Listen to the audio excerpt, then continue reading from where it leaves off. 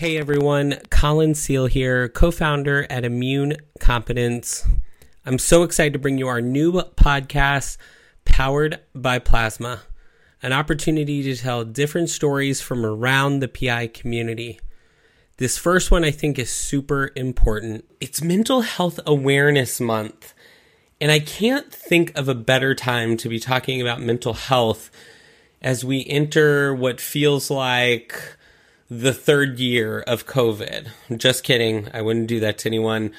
It's like month 14 or 15, though, of doing this. And I think mental health is an important topic right now, not only for the PI community and just what we have to deal with on a day in and day out. It's stressful. It's hard. But all of the effects of that are amplified by the COVID-19 pandemic. So we have a special guest. Couldn't think of a better person to bring in and help us talk about all the emotions and feelings that we're having right now than Jody Taub. She's a psychotherapist, has a private practice in New York, over 20 years of direct care experience working with everybody, children, adolescents, adults, working with couples, families, individuals. And Jody specializes in treating issues related to mood and anxiety disorders and really dealing with the emotional issues that arise from coping with a chronic illness and disease. Jody's done it all. She's an expert lecturer, public speaker, published writer, and really just a mental health advocate, and we're so lucky to have her. Jody's also a member of the PI community, so I can't think of a better person to have this conversation with. You can find Jody online. Check out our website, www.jody, Jodi Taub, Taub therapy.com. Or you can do like I do and follow her on Instagram at Chronic Illness Therapist.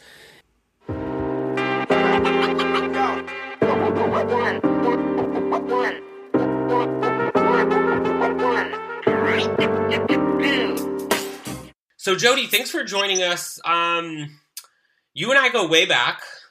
We used to get asked to speak at meetings kind of around the country, and I joke, we were kind of on the travel circuit together.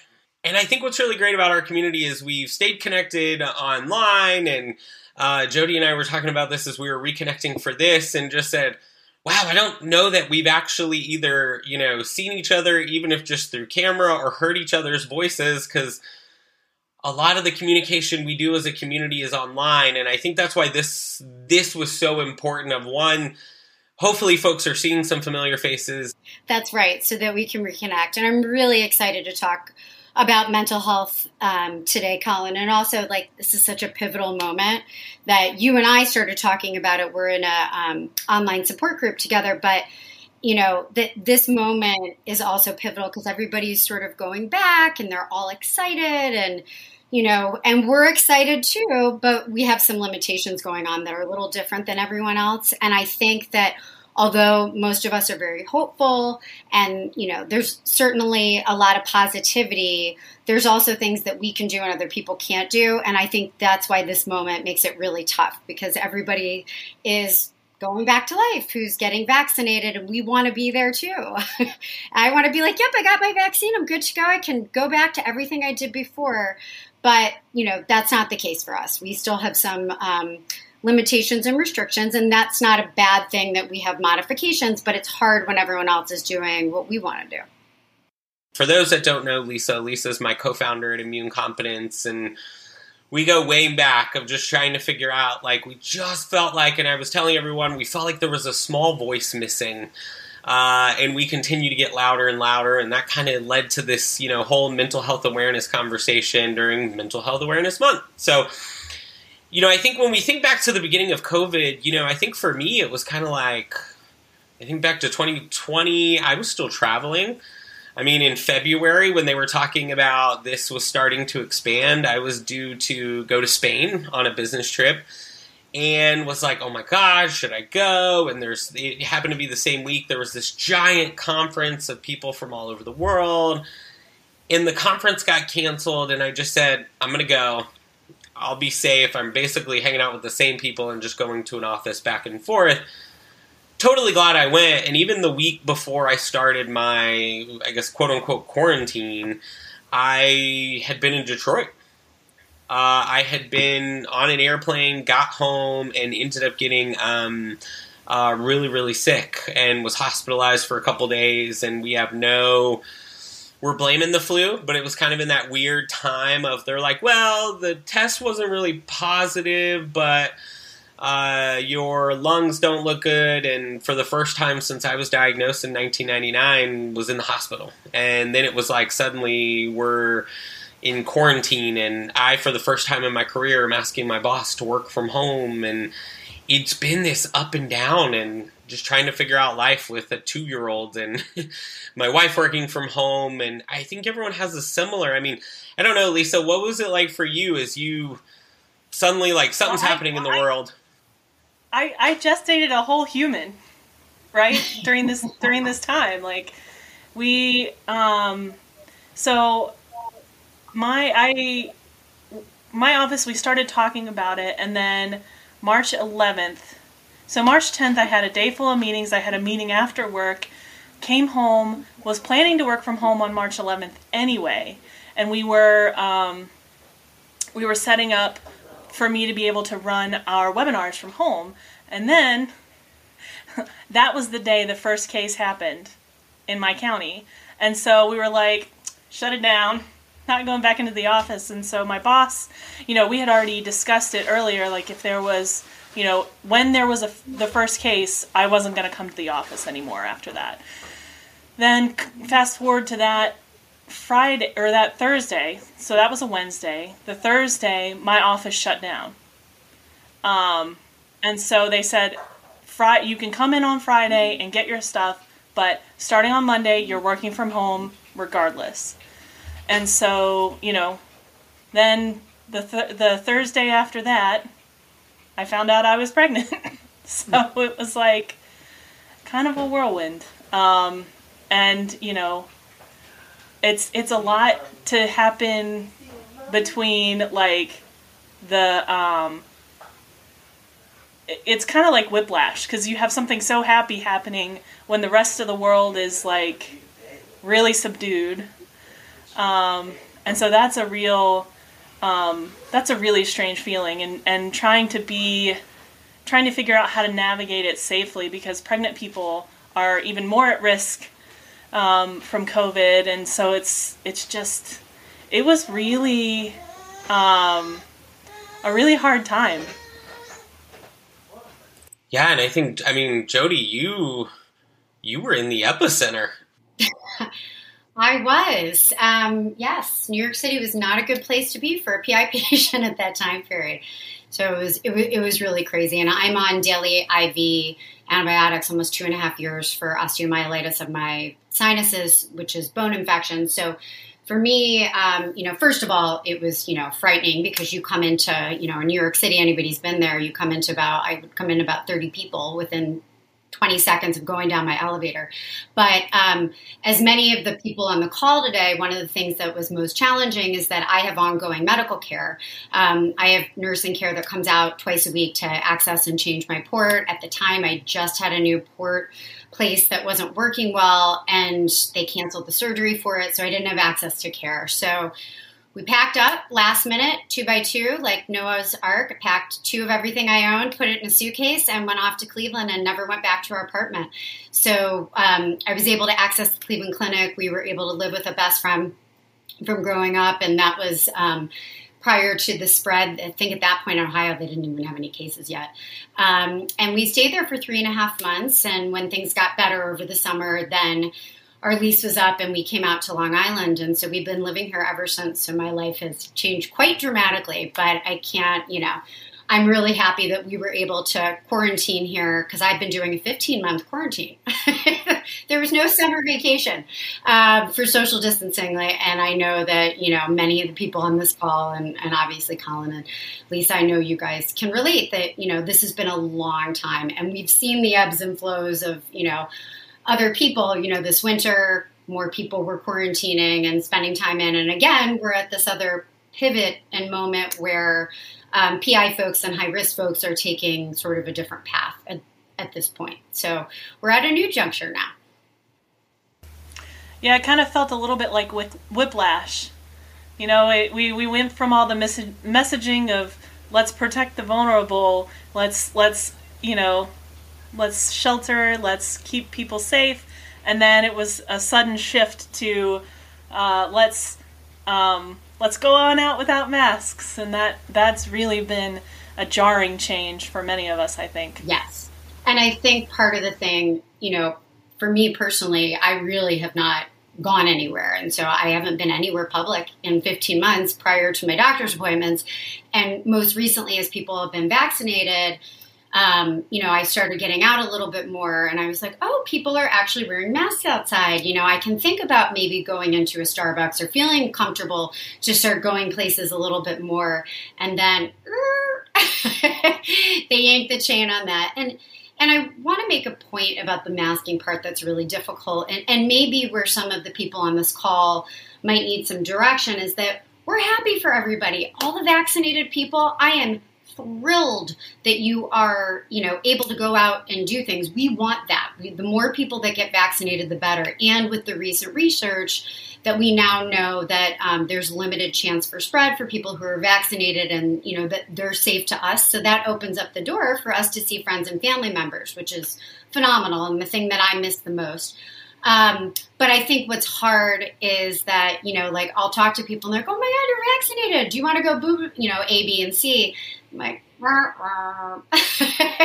yes, I still have to wear a mask. Yes, I'm still taking those precautions.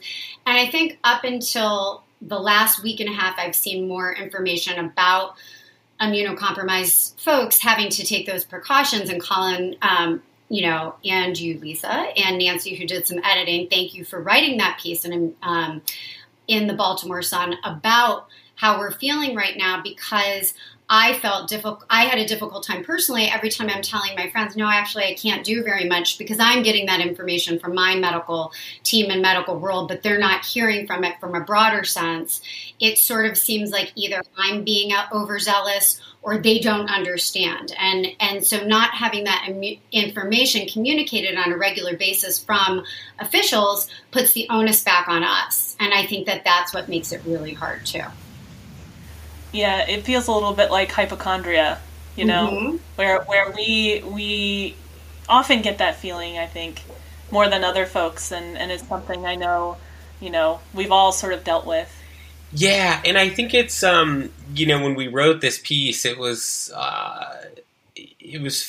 funny, because I most certainly saw how I was feeling and was like, wow, this... it's like another thing. And I know we're going to get into a little bit about like transitions and some other stuff, but it was just one more. And I think the really, really hard part is I had read a bunch of articles and had just seen, they were talking about immunocompromised people, specifically cancer patients, and, didn't really see our voice. And then I think the other really, really hard part was, I realized it wasn't just me that was upset.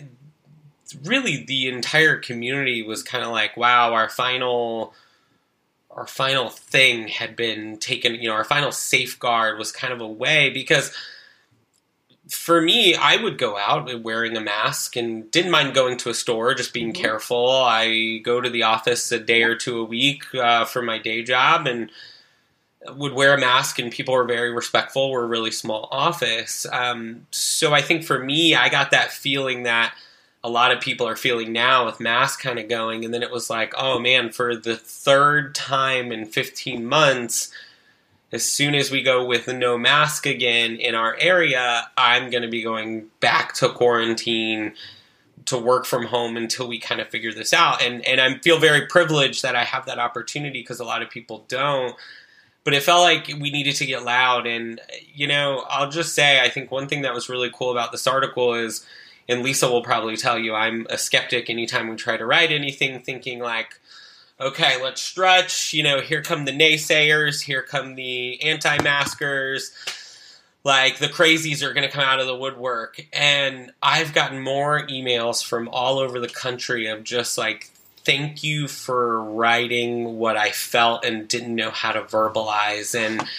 And as I saw those, I had a little bit of my skepticism and my faith in humanity restored.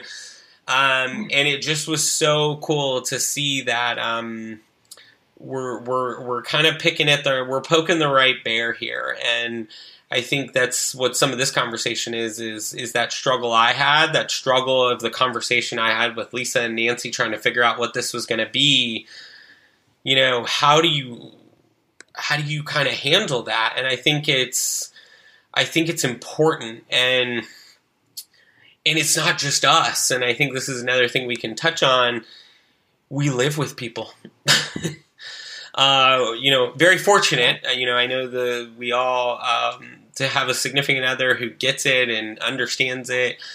But it doesn't, just because she gets it, it doesn't make it any less hard on her. So, kind of want to jump in here, guys, and let's dissect this a little bit, because I think this is the important piece of figuring out, like, oh, you're feeling a certain way.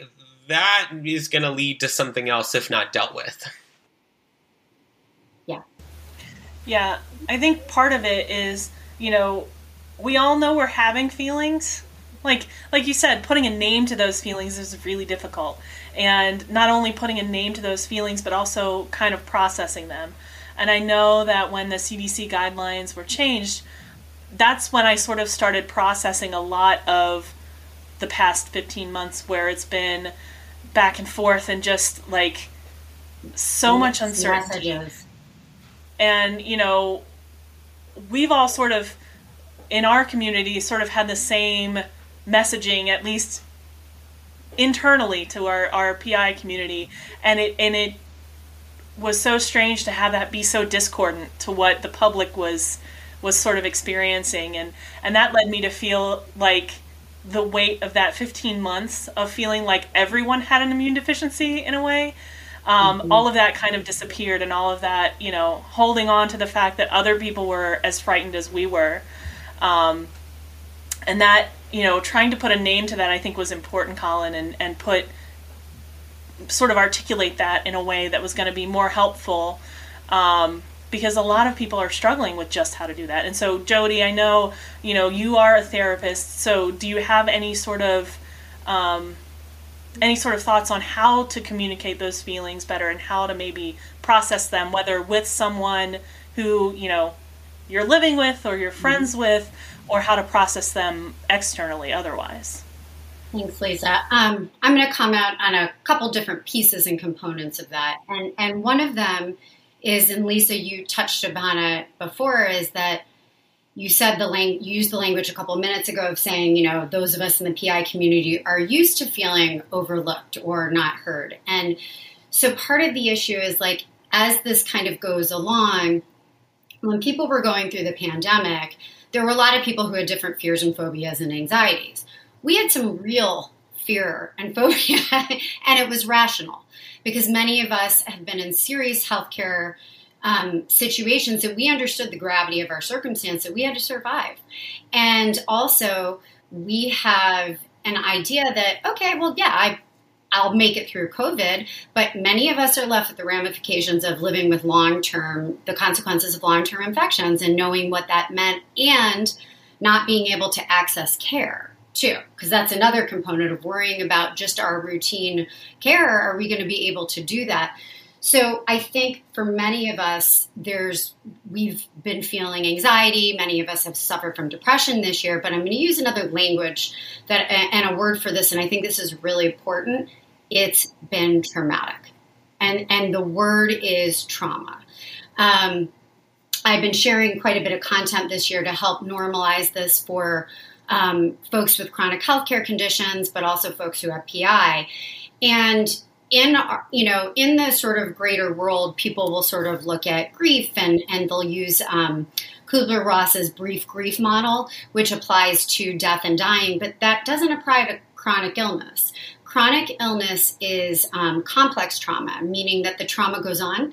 It doesn't end. It's not an incident where someone has PTSD because they had either, some sort of acute incident and then they have memories of it. Complex trauma, is used to describe, domestic violence, long-term familial abuse, but it's also used for chronic healthcare conditions, because anytime you have a serious life-threatening illness, and many of us, that was the process for getting diagnosed, that you do go through complex trauma. And people who have chronic healthcare conditions, the complex trauma is that this is ongoing. We manage our healthcare conditions, and the trauma, the danger comes from within.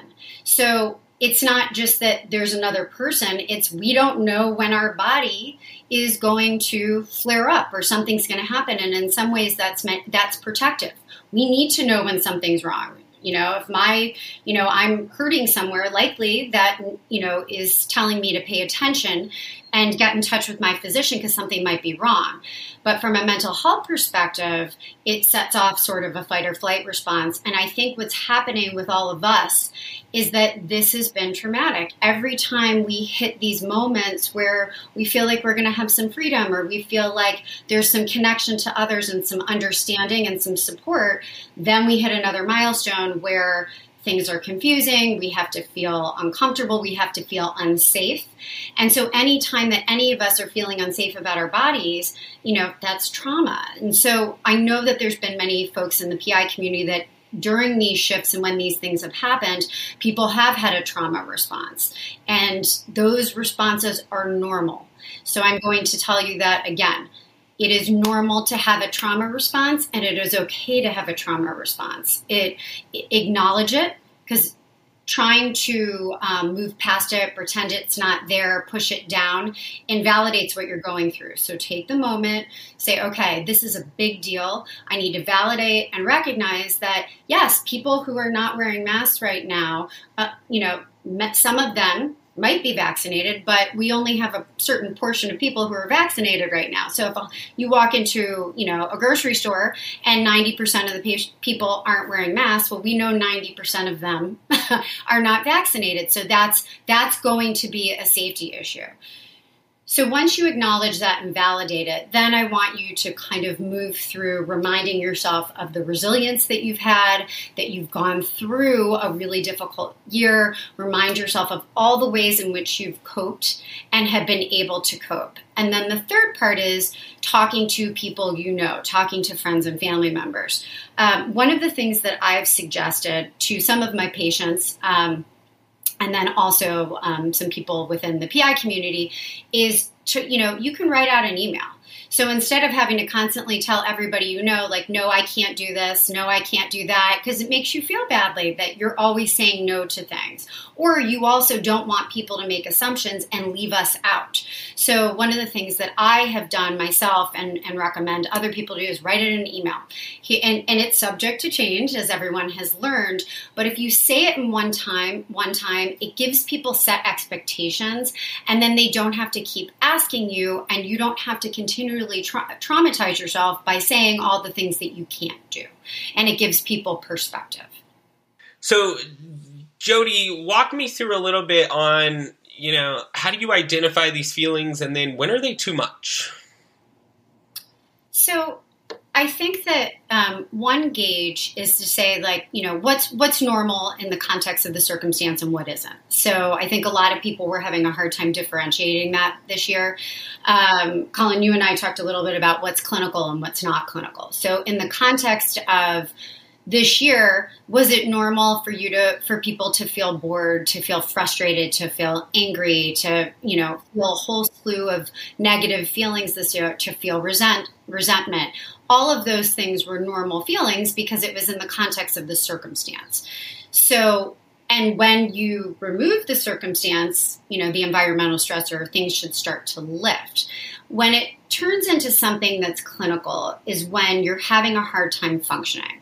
So things that you used to do are becoming, more and more difficult. So signs and symptoms of clinical anxiety or depression, or any physical type symptoms. So feeling For anxiety, it would be feeling panic or kind of feeling a butterfly feeling in your chest, having perseveration of thoughts, which means like looping thoughts in your mind. So if something bothers you, either at work or home, and you're irritated, but then it starts into a common narrative of something you don't like about yourself or you're frustrated with, and you can't stop thinking about it, and it has nothing to do with what you were upset with, and you just can't seem to get out of it. Some people feel withdrawn. Some people will feel tearfulness. Some people will have, with depression, a feeling of boredom, feeling irritated across the board, where if you said, okay, I'm just kind of in a bad mood, or you realize that everybody is irritating you that day. Sometimes people will feel kind of a pit in their stomach, or feel hopeless, or feel sad thoughts.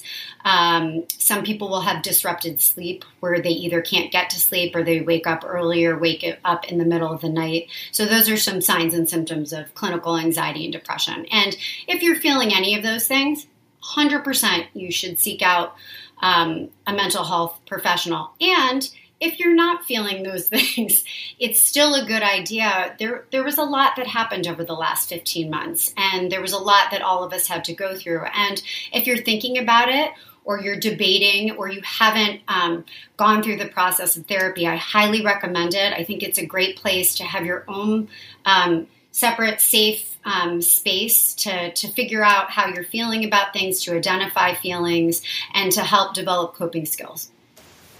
I think that's really, like, those coping skills are really important. Mm-hmm. And it's also important, I've found, because I started therapy because I had some postpartum depression issues. Mm-hmm.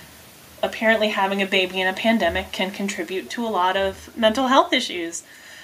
So I think, for me, engaging with a therapist was extremely important, and having someone who wasn't in the house with me to talk to, so that I wasn't sort of pouring everything into my husband, because that's not really fair to him either. Having to shoulder my mental health burden along with what he was dealing with, it's not really fair. And so involving a therapist for me was really important. And I know, I've tried therapy in the past, and I just didn't find a good fit for a therapist. And so finding that fit is also important. So do you have any recommendations, Jody, on how to find a therapist? Or, because I think pretty much like you have a primary care doctor, pretty much everybody should have a therapist. Right. I agree. Yes, and I'm going to simplify this. A lot of people will say, well, I need to have a chronic illness expert, or, I need somebody who specializes in A, B, and C. And actually, traditionally in mental health, up until recently, more the social media age, therapists worked in a variety of different settings, and that's where the population was a specialty. I'm going to say this, and I'll repeat it. All therapists are trained to deal with mental health. All therapists are trained to deal with mental health. So it doesn't need to be a particular expert who, works with a particular population. I happen to work with chronic healthcare condition patients, and that's something that came later on, but that doesn't negate all the other experiences that I have, and probably, over 70% of my patients don't have chronic healthcare conditions. So, feel free to see somebody. They don't need to be a chronic illness expert, especially because there aren't a lot of us, and that could make it harder. The second thing that I say, and Lisa, I really liked how you brought up, it's about the right fit. It's a personality fit. That's usually who's the best therapist for you. So some questions to ask yourself would be, do I want somebody in what age group? Do I want somebody who's male or female? Do I want somebody who has more of a direct approach to things, or do I want somebody who's a little bit laid back and a little bit more quiet, so that you can get that right fit for you, so that you feel comfortable. That's I think the best place to start, is to ask yourself those questions. Yeah, and I want to jump in too and just share, I think, the importance of mental health, the importance of finding therapy. And I kind of touch on this, like, I had a lot of feelings and kept having feelings, and then the feelings continued, and then I went through the whole state of what you were talking about, of like, it's just COVID. It's just COVID. Everyone's going through this right now. Like, just need to work out today. It'll be fine. Just turn on some good playlist. And finally I realized, wow, I am not coming out of this. And in a very similar fashion to what Lisa said, just realized, for the sake of me, the sake of my house, my wife and my son, I needed to get some extra help because life certainly isn't getting easier. And so it was, sitting down and going, what is this? And for me, that kind of happened, for me, it started in Thanksgiving. And it was when I had to go back into quarantine for 2 more weeks. We typically, like a lot of folks, do a big Thanksgiving and had to kind of renege on that this year. And then, woke up Christmas Day, was not feeling 100%. And it was just like, God, no matter what happens, I feel like I'm up against it. And finally was like, okay, I definitely need to start talking to somebody. And it was interesting. For a week, I poured over who was locally, should I do online? And I want to come back to online because I know there's an important difference with online therapy that has just recently come up, is talking about, do I want to see a man, a woman, young, old? And I finally found someone where I was just like, oh, this seems like a good fit. And, we started talking, and in the conversation realized, and I'm so thankful that I made the decision to start therapy again and have been in and out of therapy when I felt like I needed it, because I realized what I thought I was upset about was not really what was going on. It was not really what I was upset about. And like session 2, and we've been going for a couple of months now, I walked away and just stared at my notes after my second online session with my therapist and was just like, wow, didn't even hit me what I was going through. I thought it was some childhood trauma that I needed to figure out. And I realized, no, I needed to figure out and maybe figure out how to deal with primary immunodeficiency. And the reason maybe I hadn't done it yet is, I kind of am a primary immunodeficiency patient for a living. A lot of folks who may know me just know this has kind of been my career in this industry, and was always told God, he deals with it so great. And so never thought maybe it was just was having some acceptance issues. And finally realized, no, I was trying to live this normal life with this little PI gremlin in the corner, as I put it. And then every once in a while, that little sucker likes to come out and slap me in the face and kind of put me on my rear for a week. And then I was right back at it and didn't really learn anything. And I think where all of that came from, of figuring out I need to do better, I'm moving into that next stage as a patient, was COVID. It was just the nonstop reminder of, you're not normal. You're not normal. And we talk about these transitions of the different periods of COVID of, you need to wear one mask, make sure you have 3 layers of mask on, make sure you don't wear masks, make sure, the people around you meet certain specifications. And it was like, God, this is harder than dating was with a PI. And so I think it's just so, so important. And I hope, everyone who listens to this takes that opportunity just to go, wow, the people around me are all talking about mental health in this really beneficial way. And I think to a certain extent, the good news is a lot of us typically have to have really good healthcare. It's kind of a requirement to be a PI patient. And I'm not sure there's a ton of great insurance out there. I haven't found one that's just like, oh, you have PI, here's your infusions, let's keep in touch. But I have found, even with bad insurance, there's typically a mental health component to it. Mm-hmm. Well, that's part of the Affordable Care Act, is that there has to be coverage for mental health care. And I think a lot of people don't take advantage of that because they simply don't know. And, for us, we found that, simply changing from one sort of equivalent plan to another actually made it cheaper for us to access therapy along with other things. And so it's like, oh, why didn't we do that before? And it made it a huge difference to just say, oh, it's a $25 copay? Like, that's okay. My immunologist isn't even $25 copay. I know. For me, it's cheaper than my specialty copay. Well, and for those who are on the call who know, especially in the New York area, most therapists are out of network, and we're not cheap because we couldn't afford to live on in-network charges in New York. That's why less than 11% of therapists are. But one of the things that's been really great during the pandemic was two things. One is that telehealth was now covered under insurance, which it was not prior to the pandemic. Telehealth was not covered under insurance.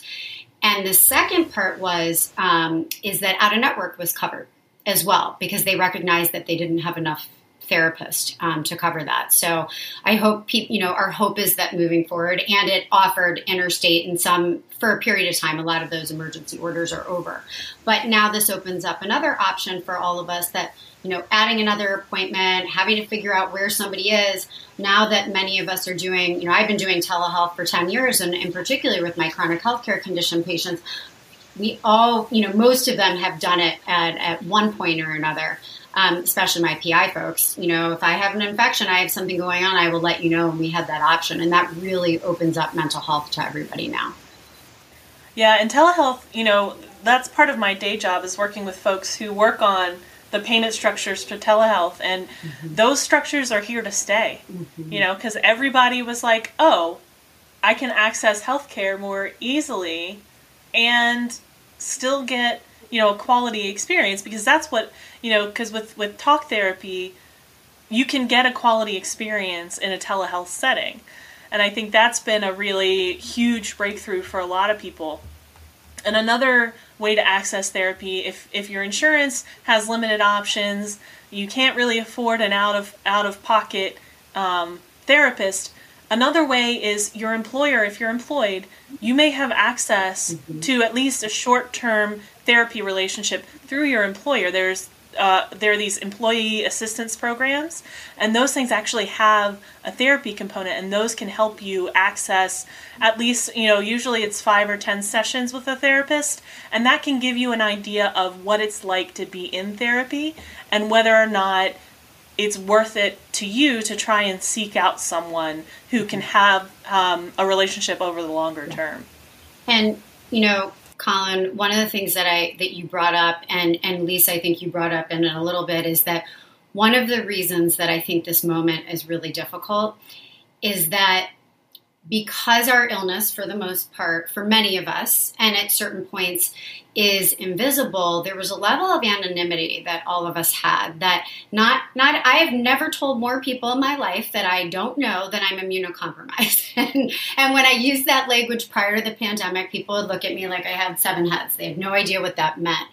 And now all of the decisions that we're having to make are around the PI and our safety, and their mundane interactions, and having to make those decisions constantly about work and safety and how we spend time together, and are the vaccines working for us, not working for us? That also, is really hard. All of us have been put in a position where, we still want to make sure people know that we're capable at work and that we can do things, or that we're able to do things with our friends. And now we're having to really kind of talk about our disability, because our disability is on display in our decision making in a way that I know I personally have never had to experience. And I think that part has been really hard for everybody. Yeah, and I think that's it. And I think, I hope folks will take away from this that, one, here's 3 people from your community saying, and a mental health professional saying, PI is hard. Right? 100%.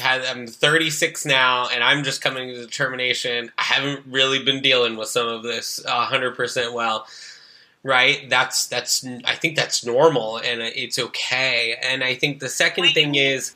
Wait, you mean it's not easy to just like say, "Oh yes, I have a PI. It's totally cool." Yeah, you just get your infusions. You're good to go. Yeah. You only stick a couple needles in you. Like I'm good for 3 or 4. Okay.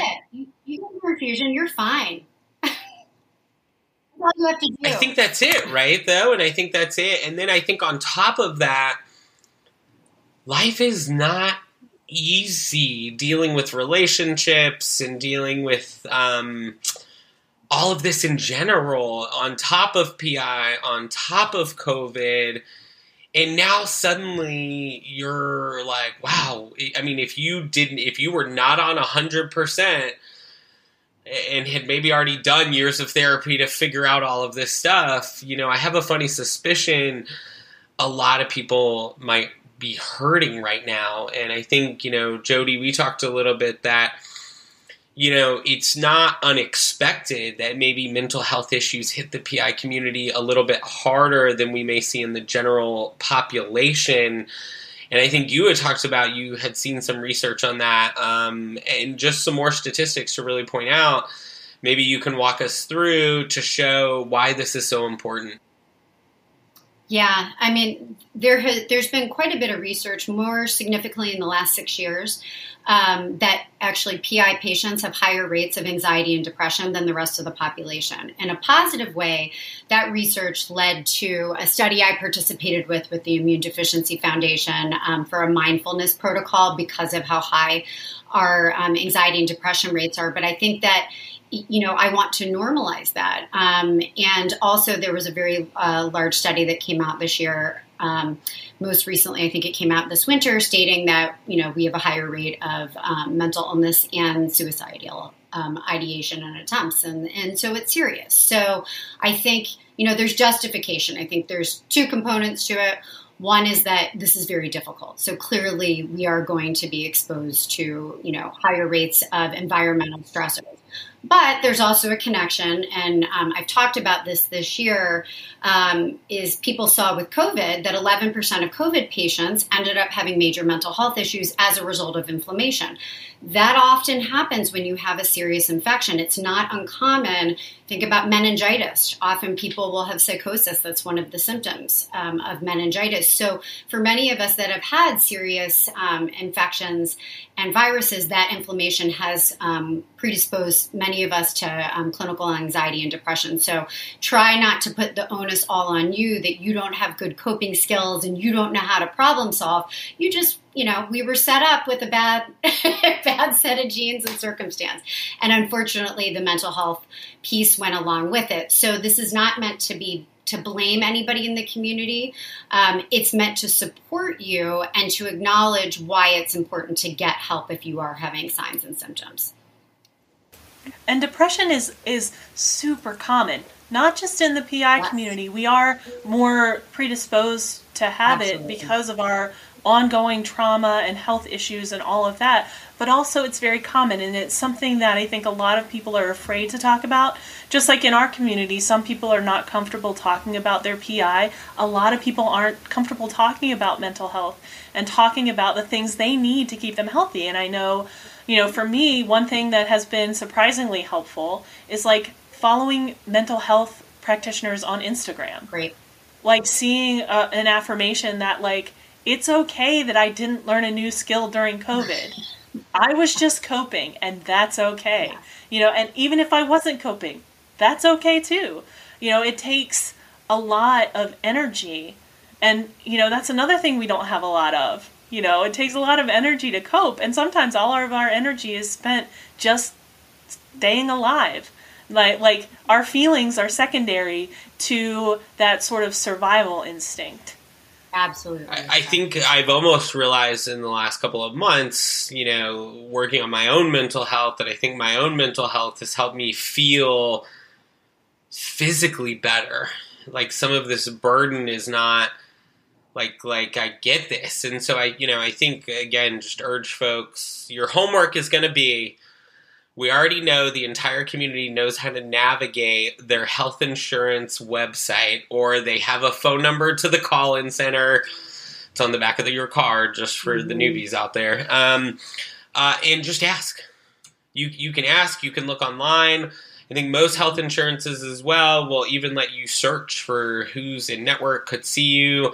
Yeah, and Colin, I'll put a little add in. I always recommend Psychology Today because it's the largest database of clinicians in the United States.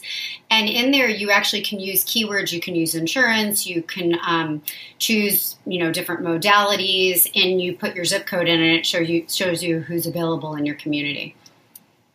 That's fantastic. And go look it up and just see. And I think that's so important. Just go see.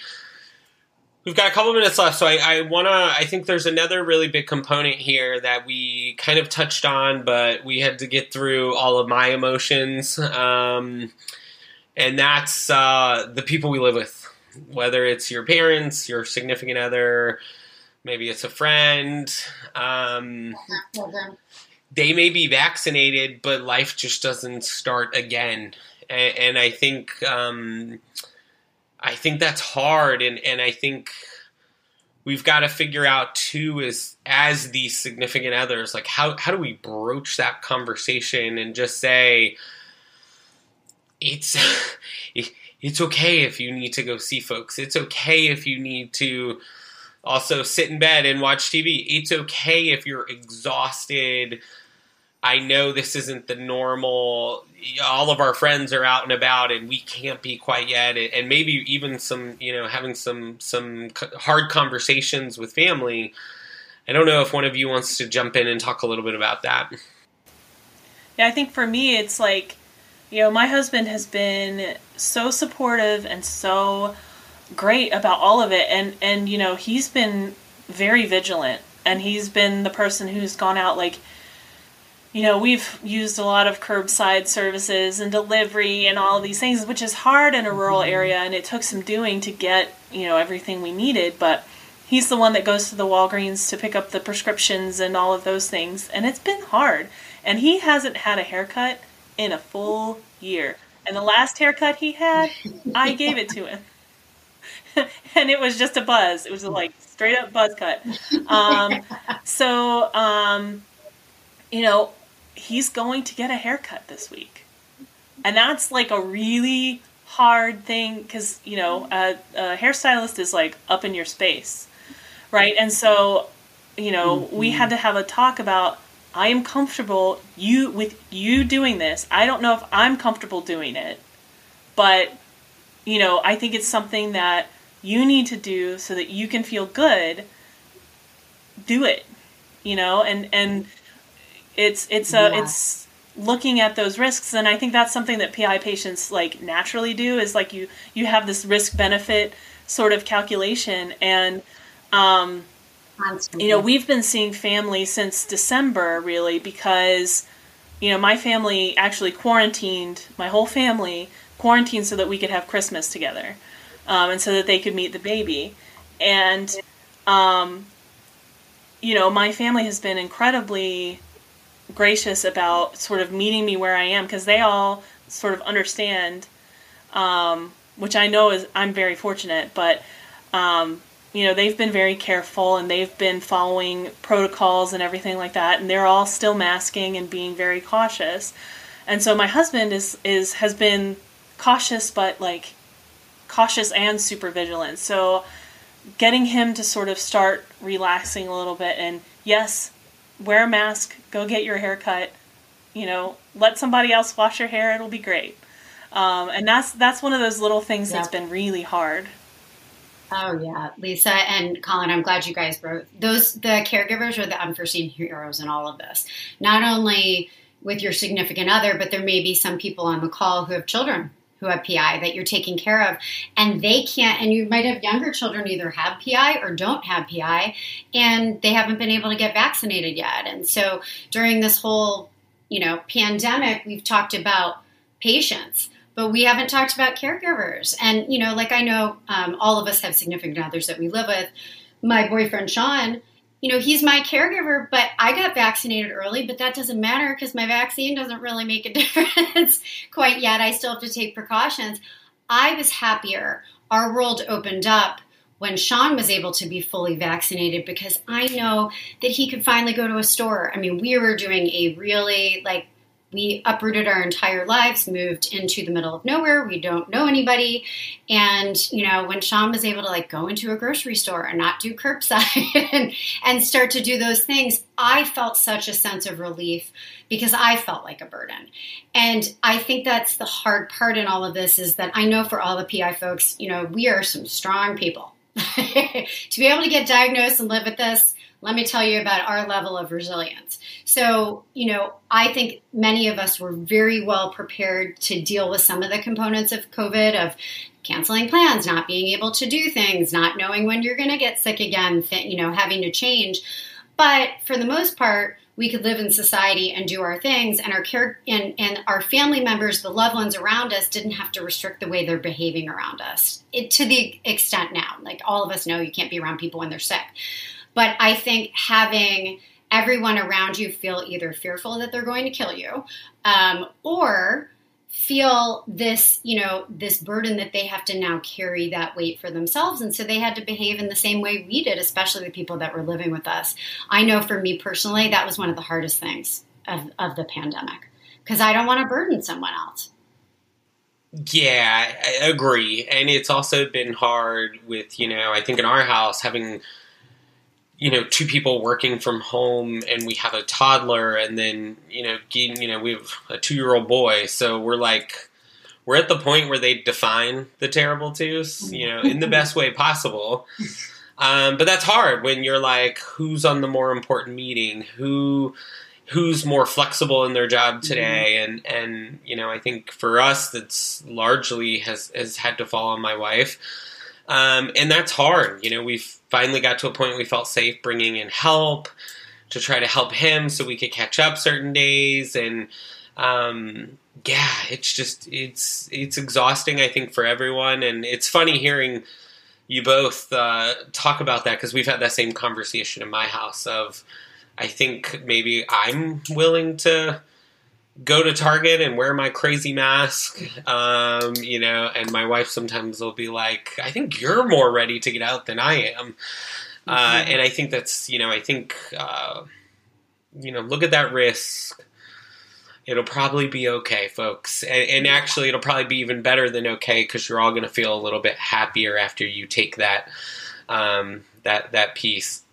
I want to swing over and real quick and then head into the final piece here. I'm going to go a couple of extra minutes long since we had a few technical issues.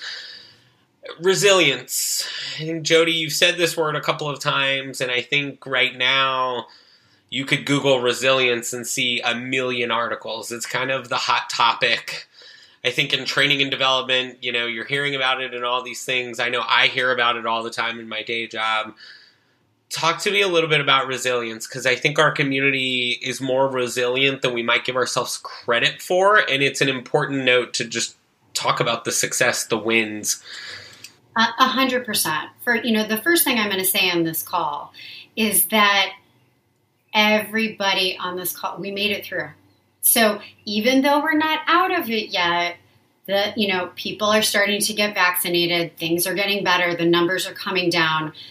There are more treatments on the horizon, and hopefully some antibodies will show up in our IVIG soon. But we made it through. And when people think about going through difficult times, I think often prior to the pandemic, when people thought of trauma, they just thought of people left with a series of symptoms. That, you know, if you experienced something that was difficult and traumatic, that then you were left the rest of your life with mental health symptoms and you weren't capable. And it's actually the opposite. There are many people who, in going through difficult times or who experience something that's traumatic, you actually come out on the other side better than where you were. You come out feeling more capable and more competent. And so in all of this, what I want everybody to do is, I'm giving a homework assignment. I want you to write down 5 things that you feel that you became more capable of during the pandemic. What did you learn to do? What did you become stronger at? And it could be something tangible, like a skill. Like I became better at bike riding and I learned how to drive a car again. But it also could be something where you enhanced an emotional part of you. Like, for example, I feel much more confident advocating for myself about being immunocompromised. It's not something I led with. But now I feel I have no problem telling anybody, okay, I need a modification. I'm immunocompromised. Please put your mask on and move out of the way. No problem doing that. And it allowed me to feel more confident in that way. So I want everybody, the resilience comes from those things. And I think if you sat back and you thought about it, there are some things that you became better at this year. And that's what I want you to remind yourself, not just of the difficulty or the difficult symptoms you went through, but how you got through it, what you did, what you learned. I like that, and I see a follow-up conversation already on the 5 things you became more capable of during here. So I think that's awesome, and maybe we'll get something up on the blog or start some Facebook conversations on that. Just to kind of wrap up, and I think we talked about extreme bread baking. Did anybody pick up anything fun during COVID? Like, what was one of the things everyone picked up? If anything, like you kept your child alive in our house. We're taking that as a win. Yeah, that's been my thing. Like, I have managed to gestate, birth, and maintain the life of a tiny human who is now 6 months old, and we're doing well. He's got one tooth and 2 more coming, so. We're having exciting times in my house. Jody, what about you? You said you learned how to drive a car again? I guess it just hit me. You've been in New York. I've been in New York for a decade, and I realized, oh my gosh, I really don't know how to drive anymore. And I actually felt fearful of it. So now I feel like I have my suburban street cred back, and I feel better driving. And because we had nothing, I have 2 other things, and we had nothing else better to do because we couldn't do anything. Our saving grace was riding bikes. So even during the winter, even during the snow, I dressed up like I was going skiing and went bike riding. But I feel much more confident riding bikes. And then, to Lisa's point, what she was saying earlier, I've told a lot of people are like, oh, I should be learning French or, reading the best novel. No, our year was to survive. Your brain didn't have the space for that. But I think the best thing, and if she's on this call today, my best friend from childhood, every Saturday, we did a phone call. Every single Saturday during the pandemic, up until the last 2 weeks, and we had another one yesterday. And that phone call with her is one of the things that really got me through the pandemic. Whether doing laundry or going for a walk, it's that tradition. We would get busy, and although we would text a lot, it's really different than talking. And I'm really thankful that came out of the pandemic, and I hope we continue to do it. Yeah, I think same for me. I reconnected with an old friend. We had lost touch 4 or 5 years ago, and just out of the blue, he called me and was just like, "Hey, was thinking about you. Just wanted to connect." And it's been cool because he's a dad as well, and it's fun when we get the opportunity. A lot of times, it's when one of us is in the car, driving for somewhere, just to say, "Hey, how's it going?" And I think that's been fantastic. I was the same way. I went into COVID. I was like, oh my God, immune competence is going to take off during COVID. I am going to have so much more time. I'm not going to be commuting. It's going to be fantastic. Guys, I can't tell you the last time we posted a blog post. I think I posted a blog post like right before I started therapy of like, man, this is hard. I think for me it was I got to do a lot around my house. I travel a lot for my day job. I joke, immune competence started when I was sitting at a bar in the Detroit airport texting with Lisa.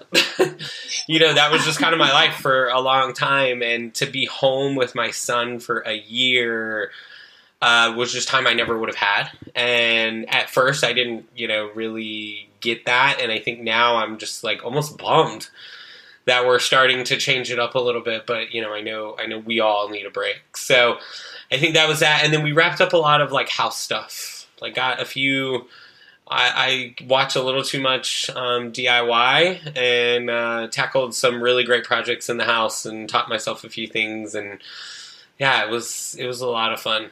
All right. How about favorite thing you binged? Now, I know we can answer this without feeling guilty. Well, I can't answer it because I binged so much. I think we were joking that we watched to the end of Netflix because we were both on parental leave during a pandemic. What else were we going to do? All right, what about you, Jody? I love The Queen's Gambit and guilty pleasure Outlander. Yeah, for me, I was nearing the end of Netflix and had been avoiding watching this one show. And I started watching The Last Kingdom on Netflix. So it's like kind of then I figured out it was based on 13 books. And I'm on book 10. So not only did I watch all 4 seasons of the show, but I'm on book 10 of the series. And I'm already flipping to certain shows on Netflix going, when's the next season? When's the next season? Like, I could have lived on The Crown when I wasn't watching The Last Kingdom. That too. One thing you miss, and this one I think is hard, but we all have it. I think for me, just to start, is there's 2. I think traveling. I think we would have gone, we probably would have gone to another country at some point in the last year. And then just that ability to go eat out, I think for us was so... Trying new restaurants and different styles and things was just was a part of our ritual. And, that I definitely miss that. My small thing is choosing my own produce. My big thing, I think, is all the stuff I missed out on with my pregnancy.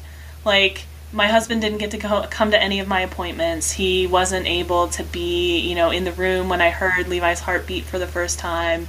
He wasn't able to be, really the only appointment he came to was we had to have a fetal echo and then for the birth. And those were the 2 appointments he was able to be in the room for.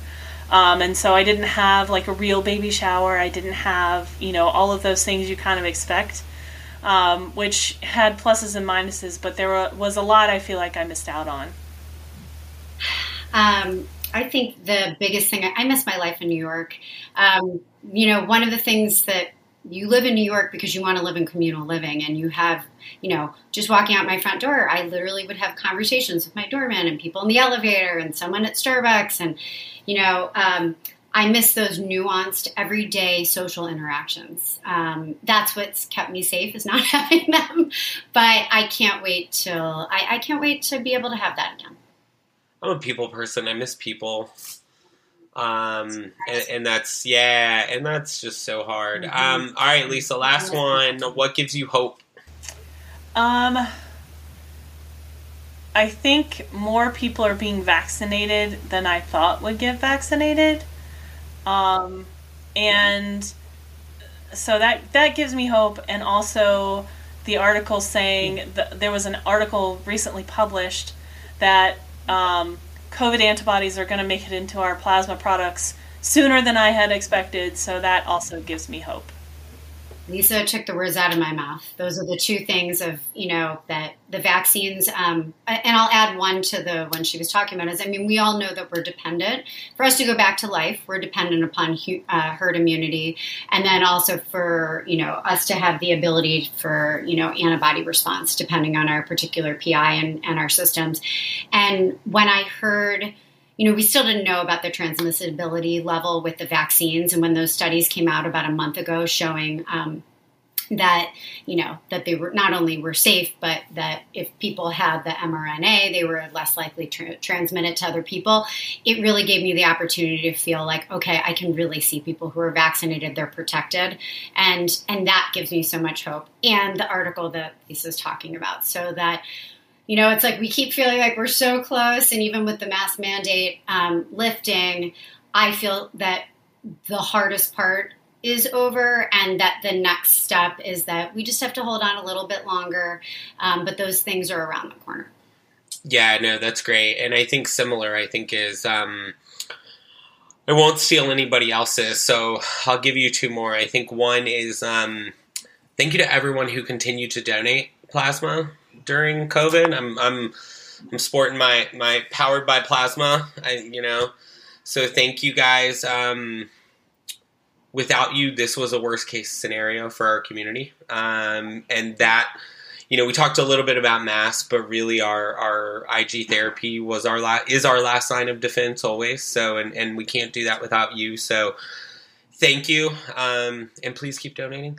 And I think the final piece I shared, when we got our op-ed published in the Baltimore Sun, I was a little like, okay, let's see the response, because, in the past, I think Lisa and I, through Immune Competence, had made some bold statements, and we had tried some stuff out, and it's kind of the beauty of this platform. And we've gotten... Colin was ready to fight. Yeah, and Lisa, remember when we took out, and I took out a giant Facebook ad against that movie? I forget what it was, and like Yes, and we were beefing with some tweens for a while. At like 1:00 in the morning, I remember my wife coming in and going, "Are you coming to bed?" And I'm like, "I'm in a fight with some like 12-year-old in Cincinnati right now." And so I totally had that vision, and I think just about every day I'm continuing to get emails of just, thank you for your posts, thank you for your message. This was a really great, not even argument, of just this is why this is important that we just slow down. And I think for me, it gives me a little bit more sense of what's really going on with people right now versus like, whatever your news channel is, because it really shows that when you don't read the comments and when you just let people, I tend to find people are more likely to send you an email when they disagree with you versus reading something and go, wow, that was so great. Let me send an email to the organization and say thank you. That's much harder, and it means we, I think, touched a lot more people. And it just really, this week was really uplifting seeing those responses. We have a little bit of opportunity to test the waters, and I think because of the way we're set up, we have the opportunity to push on maybe not there's not always a bright side to this. And sometimes I think you have to take a risk and be willing to jump in and talk about it. I would love to have an ongoing discussion. This has been really great. And I love that the two of you have set up this space in the PI community to be real, to have a place for patients it's run by patients and it's for patients. So, well, thank you. Thank you. Thanks to everyone that tuned in. Thanks, Colin and Lisa.